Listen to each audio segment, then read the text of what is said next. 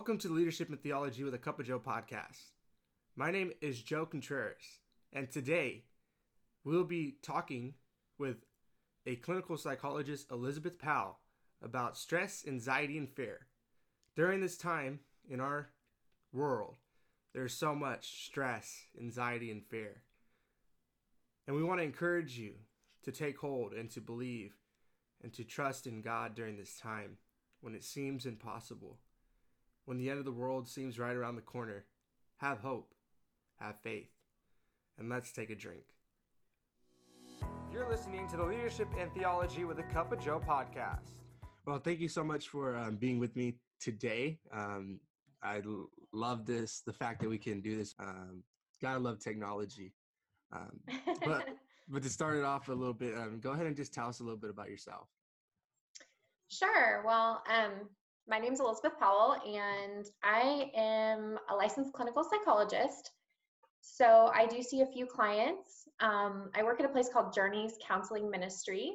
And then my full-time job, though, is at Vanguard University. And so I started as a professor there about 10 years ago, teaching for psychology.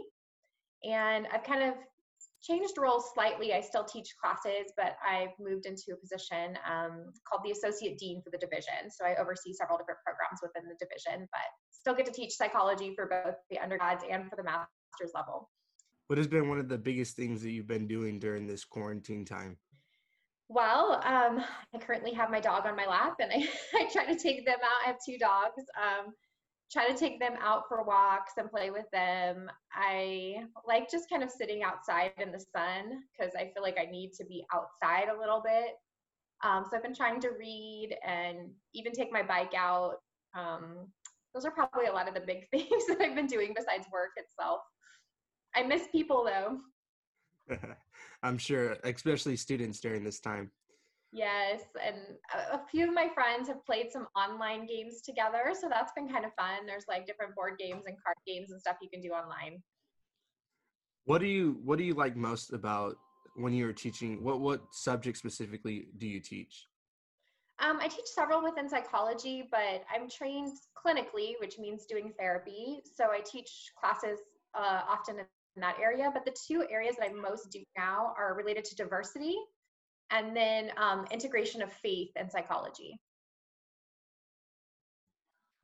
That's a very interesting topic, integration of faith and psychology. Yeah, I love that topic actually. So I teach that class, the capstone for undergraduate students. And then also in the master's program, I do a class called Psychology, Theology, and Spirituality.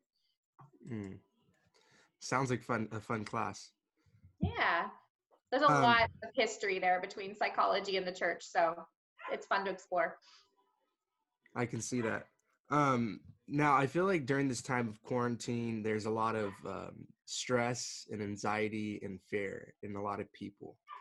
So today I kind of want to talk about those three different aspects and your point of view from a psychological standpoint and a biblical standpoint as well. So my first question is kind of, how would you define stress? Yeah. So stress itself is more anything that kind of requires adjustment, right? Or an emotional strain on us, that's stressful. So where we have to kind of adapt and change, think differently, it impacts us. So the stress is kind of this idea of, oh no, I have to do something new, right? Or change. And so it's an emotional or mental kind of strain, basically. Well, what do you see as the biggest causes to stress? Yeah, that's a hard question because I think it really varies for people. Depending on who you are, a lot of stress is actually about perception too. What do we perceive as most difficult? Oh, there goes my dog. What do we perceive as most difficult?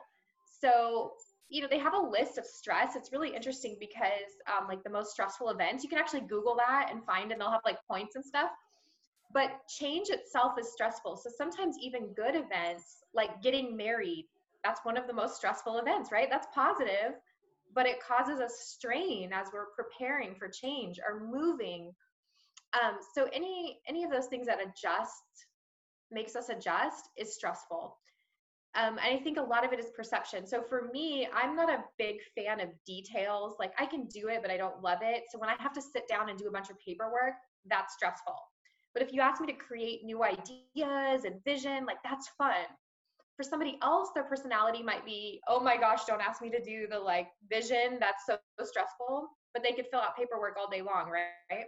So we have a couple different things. It's the idea that we have to adjust, but then also what do we personally find fun or exciting?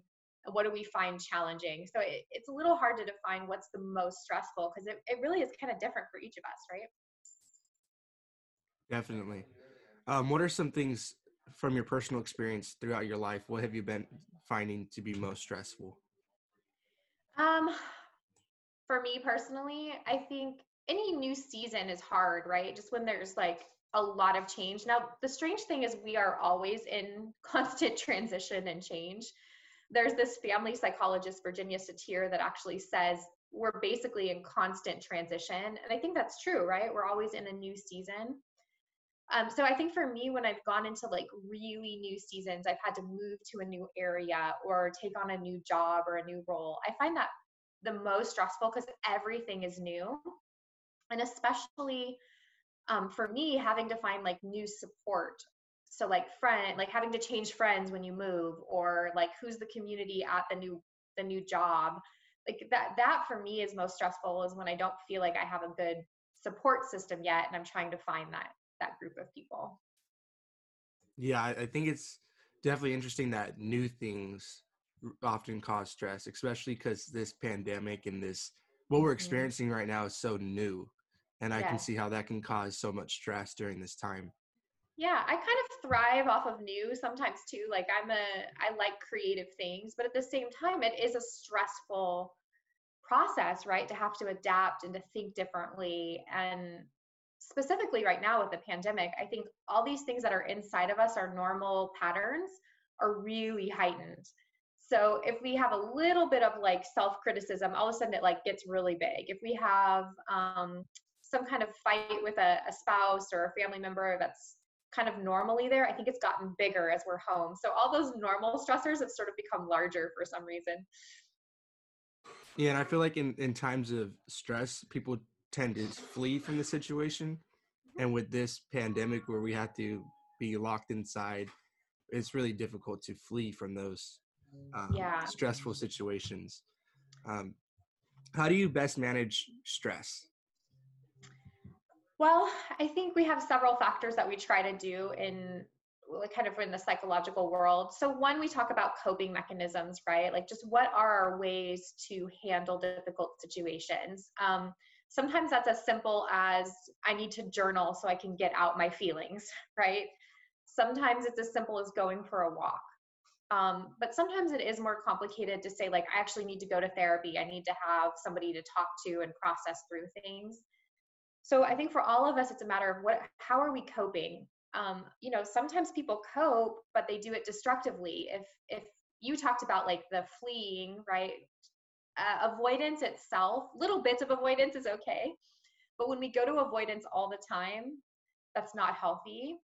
So that for some people, that could be something like substance abuse, right? That's an unhealthy coping. It's helping people get through, but it's causing all these other problems. So we want to think about what are our coping mechanisms. Can we do some exercise? Can we kind of calm our body through breathing? Do we talk to a friend? Can we journal? All of those things are really good strategies. We want to think about support systems as well. Like who do I have that I can talk to? And you mentioned technology being great. At least we can communicate this way. So thinking about how do I reach out maybe in new ways that I wasn't doing before, and paying attention just to our own needs. So at some point, if I'm feeling sad, like what is it that I'm missing? How can I change to address that need? Now, I get it. We're limited in this pandemic. I can't just go out and hang out with my friends right now. But can I maybe call them up and do an online game night? Can I have like a conversation with a friend that I really miss? So those are like coping skills, support systems, and paying attention to our actual needs are generally how we start to deal with stress, right? Yeah, absolutely. I like one of the one things that I like about the pandemic is that the fact that we're able to we have more time to really sit down and reflect on what we need. Because I Mm-hmm. think here in America, especially, we are always stuck being busy, and a busy Mm-hmm. schedule is always what you want to be or have. Yes. And right now, it's easy to. There's nothing else you can do, so it's like it gives you more availability to Yeah. really look inside and see what you need. Yeah, and I think busyness is actually a huge problem. It keeps us from really knowing ourselves and dealing with challenges or issues that are deep in there, and probably keeps us from connecting with other people, our God, right? Because we just keep ourselves so busy. Yeah, absolutely. The next area I want to kind of talk about is fear. So what how would you define fear? Yeah, so fear is actually like this perception of danger, right? Or a threat. It's the reaction to that. So if I think there's a threat, then I feel fear. One of the really important things to understand about fear is the fear response. So what does our brain do when we see danger or we become afraid? And you mentioned about the idea of shutting down. That's fight or flight, right? So our body actually goes into fight or flight when we start to experience fear. And so we either shut down or we become more aggressive and we actually start to argue more or physically fight, any of those things when we become afraid. And this, right, this makes sense when you think of it in an adaptive way. If there was an actual physical threat to my life, I want to have the extra energy to run, to get away, to fight. But in social situations, this becomes a little bit of a problem because I respond in fear to something and now I'm shutting down or I'm getting angry. But it's helpful to understand fear is actually this idea of a perceived threat, right? My response to that. Absolutely. Do you think that fear is strictly bad, or can fear be a good thing? No, I think fear is a good thing in the right situation. Like if I was facing a literal threat to my life, whether it's like a bear coming at me or, I don't know, a tsunami or something, like I need to be afraid because if I wasn't afraid, I'd just stand there. But if I am afraid, my brain kicks in to fight or flight and I begin to run to safety. So emotions themselves, all of the emotions, I think are things that God has given us. And really what they are just little bits of information to make sense of the world around us, right? Fear is telling me, hey, there's something out there that's a threat. The challenge is that our emotions can definitely get turned up too high or too low. We don't feel anything or we feel too much. We're afraid when we shouldn't be afraid. Oh, Rosie. Um, we're afraid when we shouldn't be afraid, right? So there is a lot of scripture that says do not be afraid. In fact, it's one of the things that's most said. And when I hear that in scripture, I think a lot of that is more about we like mistake a threat, right? We're misinterpreting threats. And I think God is kind of telling us, hey, that is not something you need to be afraid of, right? I am bigger than that. But fear itself does give us information.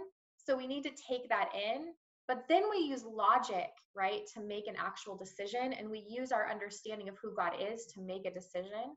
So fear shouldn't be our guide for all things. That's problematic.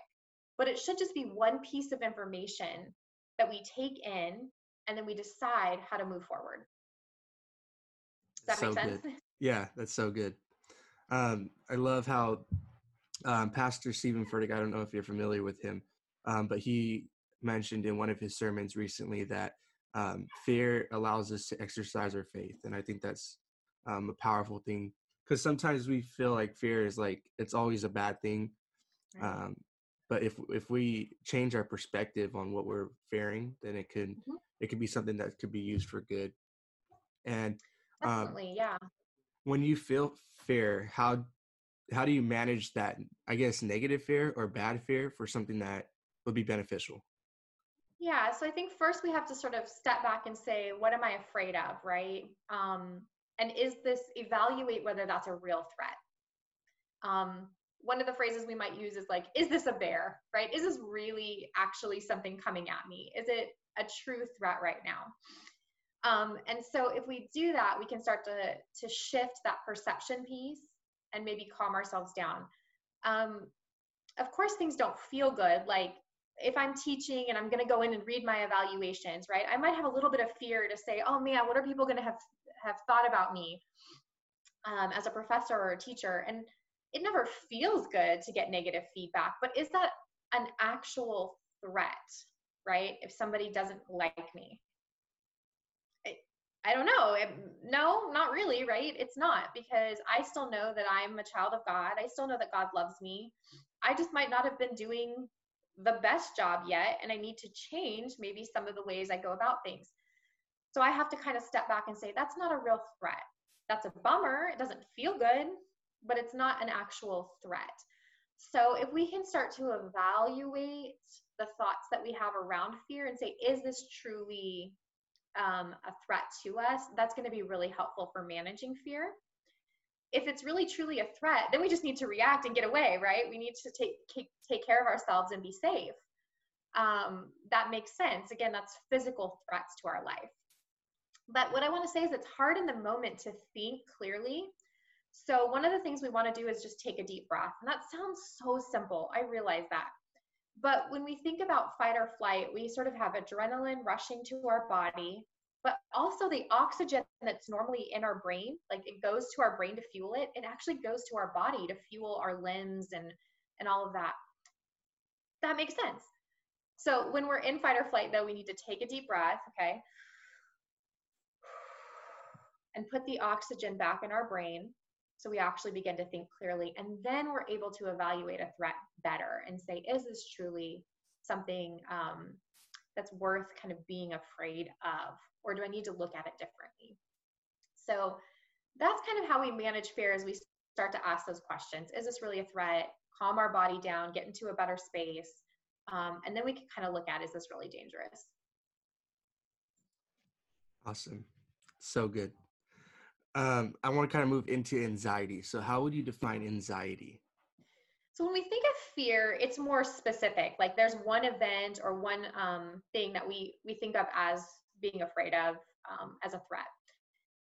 Anxiety is a little bit more like a state of being, right? It's kind of broader. It's not this one thing necessarily. I know sometimes we say we're anxious about presenting, but it's more diffuse. Like I am generally in this state of feeling worry. I am generally in this state of feeling like there's threats around me.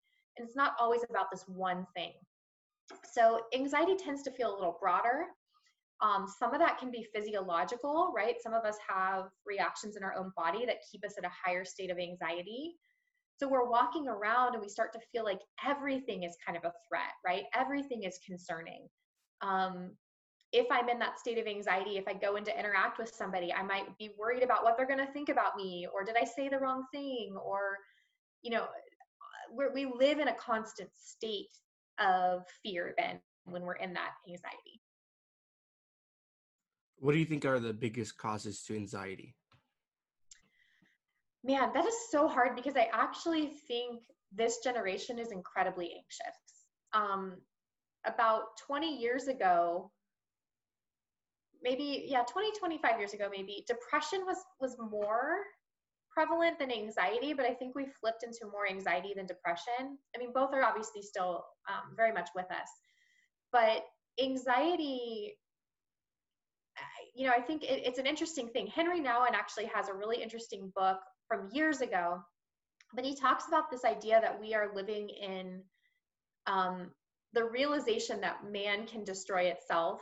So basically what he's talking about is nuclear man at the time, but especially now we're thinking about this pandemic, and we think about possibly nuclear war or just any of these kind of terrorist ideas. I think people are living with this idea that the world could sort of end at any time, right? And so we live in this state of anxiety, like, is this going to happen? Is the world over? And then that trickles down into the way we see ourselves, the way we see others. So there's, and news doesn't necessarily help, because if we take in all the news all the time, we feel like we're just under constant threat, right? Because all we do is hear every story from around the world that's bad. And people didn't used to take that much in. They would live in their communities and that's what they saw. It wasn't like threat here, threat there, threat there, threat, it's so much. So I'm not sure it's exactly one thing, but I think it's the fact that the world is sort of living in this state that feels like we could destroy ourselves, right, at any time. And then we translate that just into our own individual being. I'm not a social media hater, let me just be really clear, but social media does play a role in that, because I'm comparing myself now to the most beautiful people, the most wealthy people all around the world constantly, instead of just being in my social circle, right? So that makes us incredibly anxious because we can't live up to those kinds of standards. Does that make sense? Yeah, absolutely.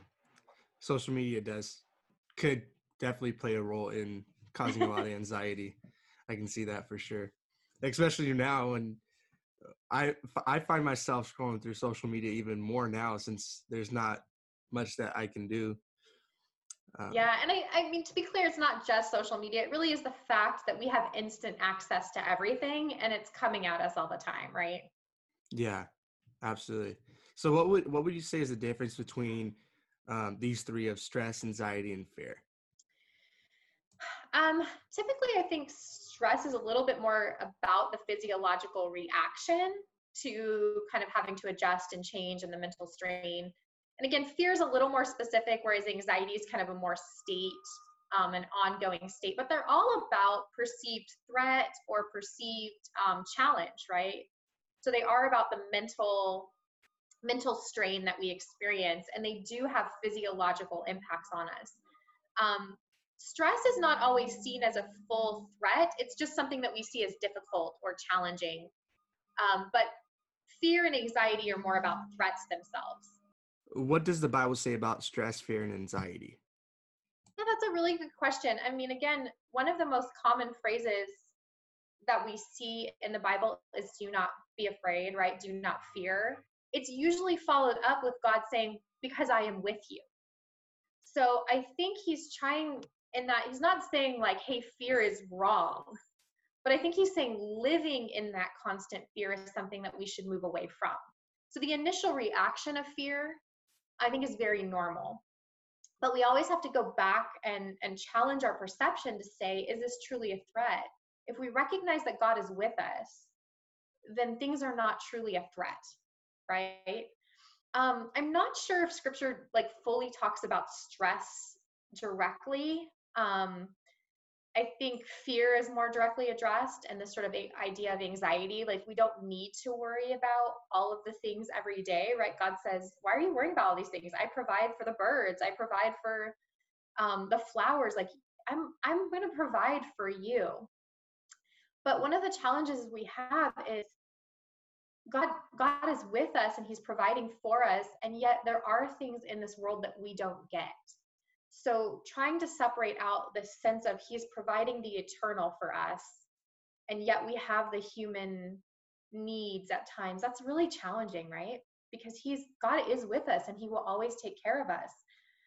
But that doesn't mean that in every moment we get exactly what we want, right? Or there is still death on this earth, but we spend the rest of our lives with him. So it's very challenging when we think about this theologically, because he is saying, I am with you, right? And I know that. And I have experienced peace and comfort in situations that I probably shouldn't have, on the external view.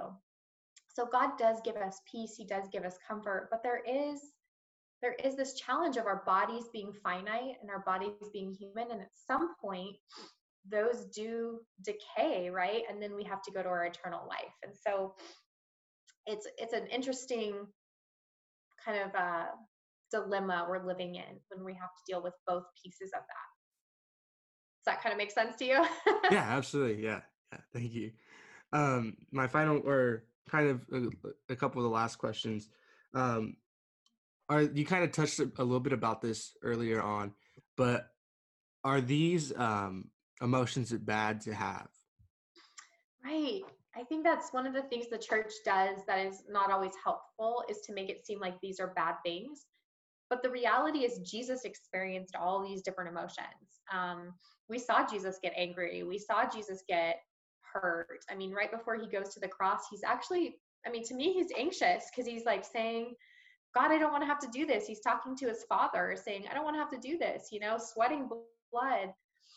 But he always takes those feelings and he states them and he owns them, but he puts them back on his father, right? And so for us, it's about what are we fostering? The initial feeling, I don't think is bad. I think that's information. It's telling us what we're experiencing. It's telling us about the environment, but it's also helping us to say, like, what do I need to put back on God, right? Or at his feet. He says to cast our cares at his feet. So how do we take what we are feeling and give it back to him, and have that faith and have that trust in him, but still, again, be realistic. I don't think that God is telling us to be unrealistic. I think he's saying, yeah, take steps to make yourself safe. Like if I'm walking down an alley at night by myself, I think having a little bit of fear makes sense, right? Because it's saying just be alert, pay attention. But I don't need to let that fear stop me from going out of my house, right? That's turned up too high. So I think in his messages, what God is saying is, don't let the fear drive you, right? Don't let it be your leading edge, but instead notice that you're feeling it and then figure out how to reframe and how to submit it to him ultimately. So good. What are for people that want to explore these emotions a little bit more, are there any books that you would recommend for people to read? Oh, that's a good question. What are books? Well, I think I don't necessarily have an exact book, but there's a lot of stuff that's available online too. Like if you want to just look up that, sometimes if people don't know their own feelings, there's a lot of like feeling charts that you can actually look up. But I encourage people to do a lot of like mindfulness, and just connecting with their own body, because if we don't know what we're feeling, going to our body can be really helpful, and just kind of breathing and taking that in.